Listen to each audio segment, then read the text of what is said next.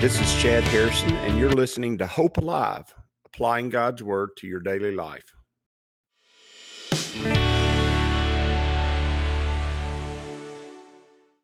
Hi, this is Chad Harrison, and I am the teaching pastor of Lake Community Church and have been serving as a pastor for 25 years. I'm also a practicing attorney. This podcast is designed to help you study God's Word and find God's will for your life.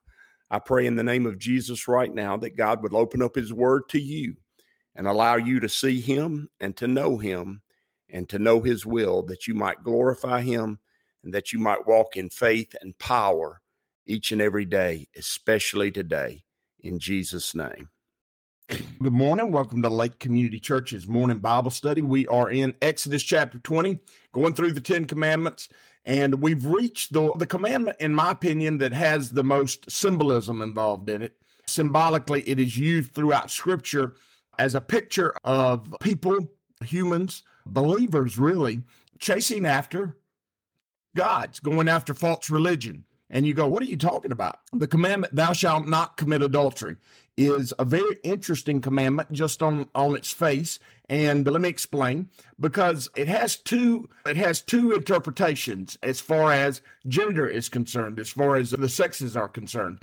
Usually, almost predominantly, in fact, in the Old Testament, almost exclusively, it is used to describe a man who is married sleeping with another man's wife. And that is an interesting take on that, because what it brings to your mind, what it makes you understand, is God in the relationship of husband and wife. God takes on the role as the husband, and believers or the church take on the role as the wife or the bride. In fact, we're called the bride of Christ. And in fact, Jesus uses that understanding. Jesus uses that illustration over and over again in his parables in the New Testament. And so in this context, I find it really interesting.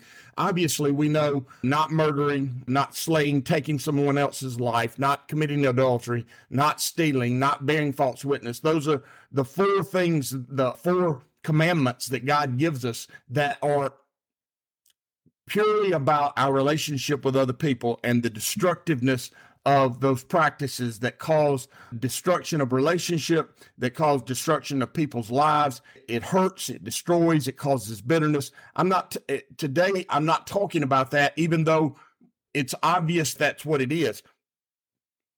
In the context of adultery, especially when we see it as such a symbol of worshiping other gods, especially as we see it as a picture of our relationship with God, this is perhaps one of the most powerful of the four commandments that deal with interpersonal relationships, that deal with our relationships with other people that are around us, because murder does deal with hatred, but remember, hatred's on the inside. Theft does deal with them, other people, and it is wrong. It's wrong to steal, but its symbology is more tied to Satan and him being a thief and a liar. And then bearing false witness is very important as far as our own life and our own ability to understand and to take on the truth. But adultery is a picture of our relationship with God. And so even though it has great significance as far as our relationships with our spouses, it has even greater significance as far as our relationship with God. And in the context of adultery in the Old Testament, when it's talking about a man, it's talking about a man taking another man's wife. And that is a picture that God does not do that.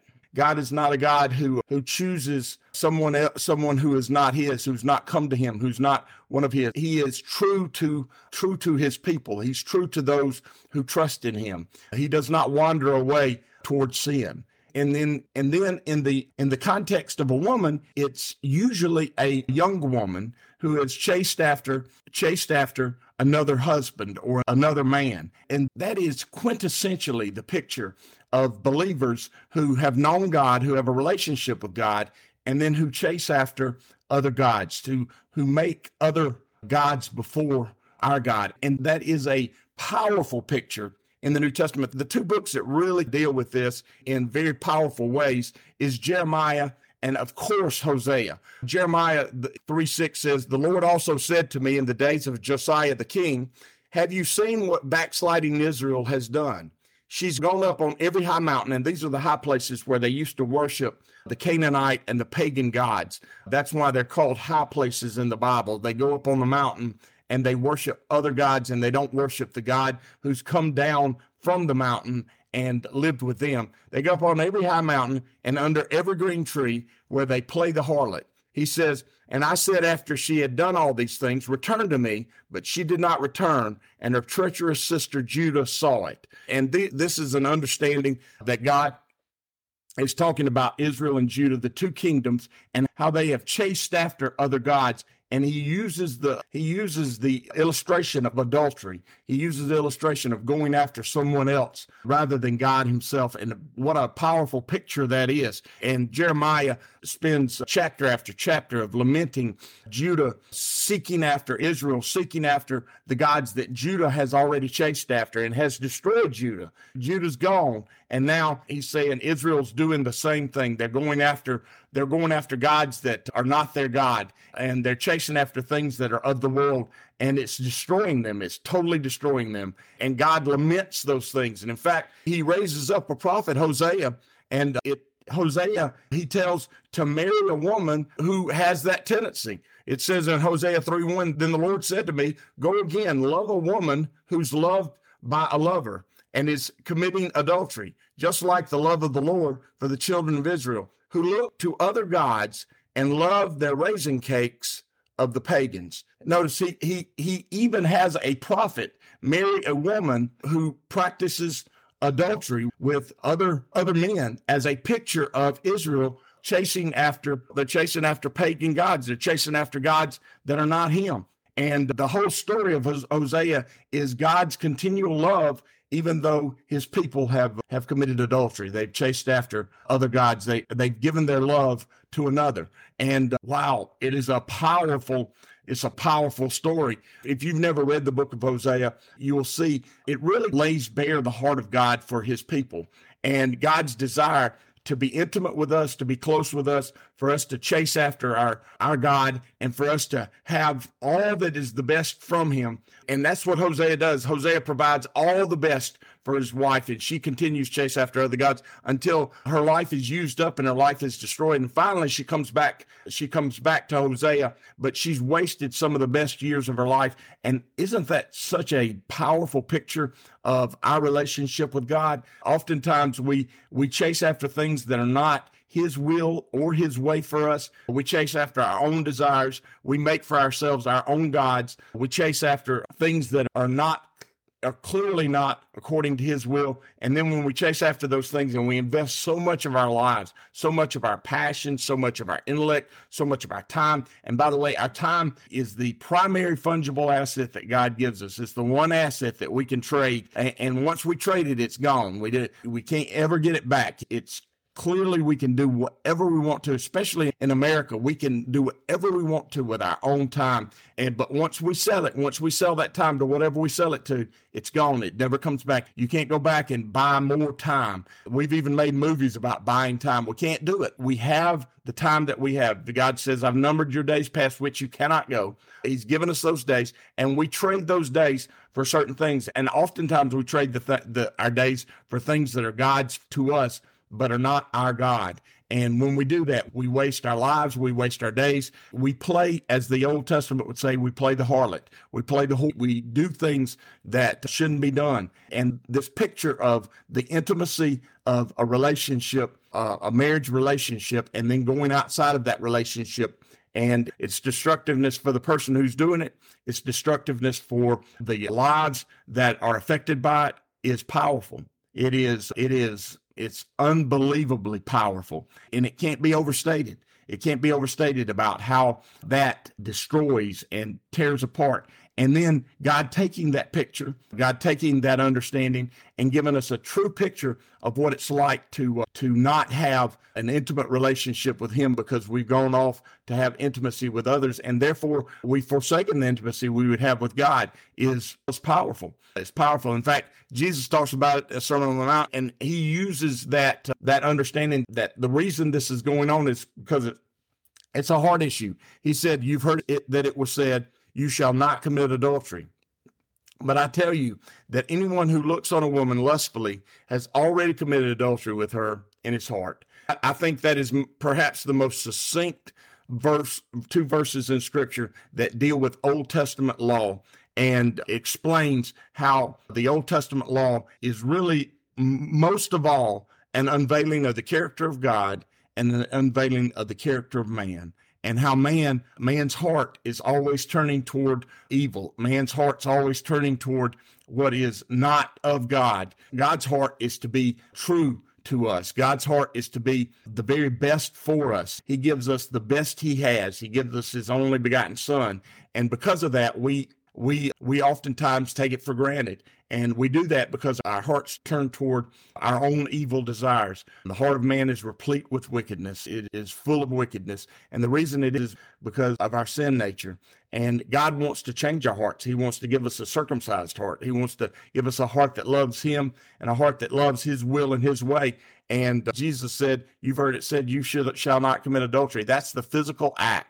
But he's saying that physical act is bad. It's sin. Sure it is. It's an activity that's outside of God's will, but it's deeper than just the activity of sin. He says, but I tell you that anyone who looks on a woman with adultery lustfully has already committed adultery with her. What he's saying is if your heart desires it, you've already done it, because it's not what you put in your body. It's not what you do with your body. It's what comes out of your heart that matters. And Jesus explained that in depth also. It is what comes out of our heart that makes the biggest difference. And that's what you shall not commit adultery is all about. It's about our hearts chasing after the things of God or the things of our own flesh.